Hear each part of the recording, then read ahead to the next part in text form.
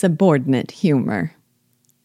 There's so much humor in this novel that I might have passed right by if I wasn't reading it with active-minded attentiveness. I'm sure there are still many more I have missed, because often they're subordinate clauses or funny phrases buried within an otherwise seemingly earnest sentence.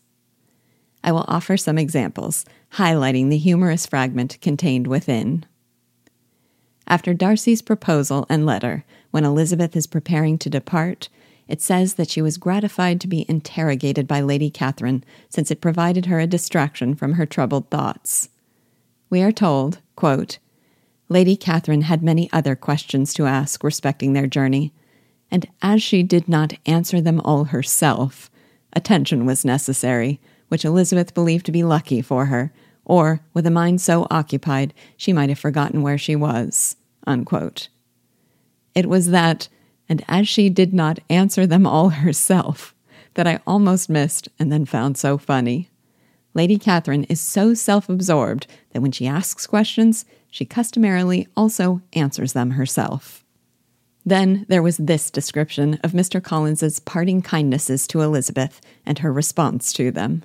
Quote, words were insufficient for the elevation of his feelings, and he was obliged to walk about the room, while Elizabeth tried to unite civility and truth in a few short sentences. Unquote. Tried to unite civility and truth. A clever phrase to capture the difficulty, when it comes to Mr. Collins, of being both honest and kind.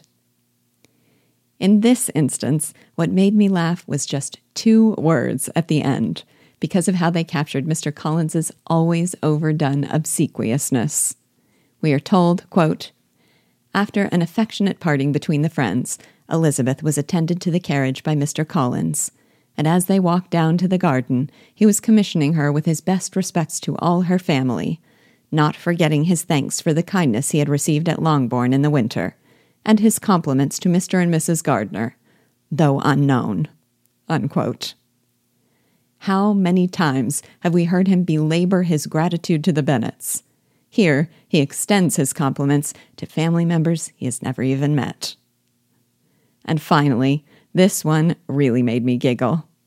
When Elizabeth and Maria arrive at Longbourn, each member of the family questions them about his or her own particular concerns. Lady Lucas, we are told, quote, was inquiring of Maria after the welfare and poultry of her eldest daughter, unquote. Her welfare and poultry. How funny it is to put those on the same plane. I'm delighted to be doing this book for Read With Me, because my especially focused attention brings these sorts of entertaining rewards.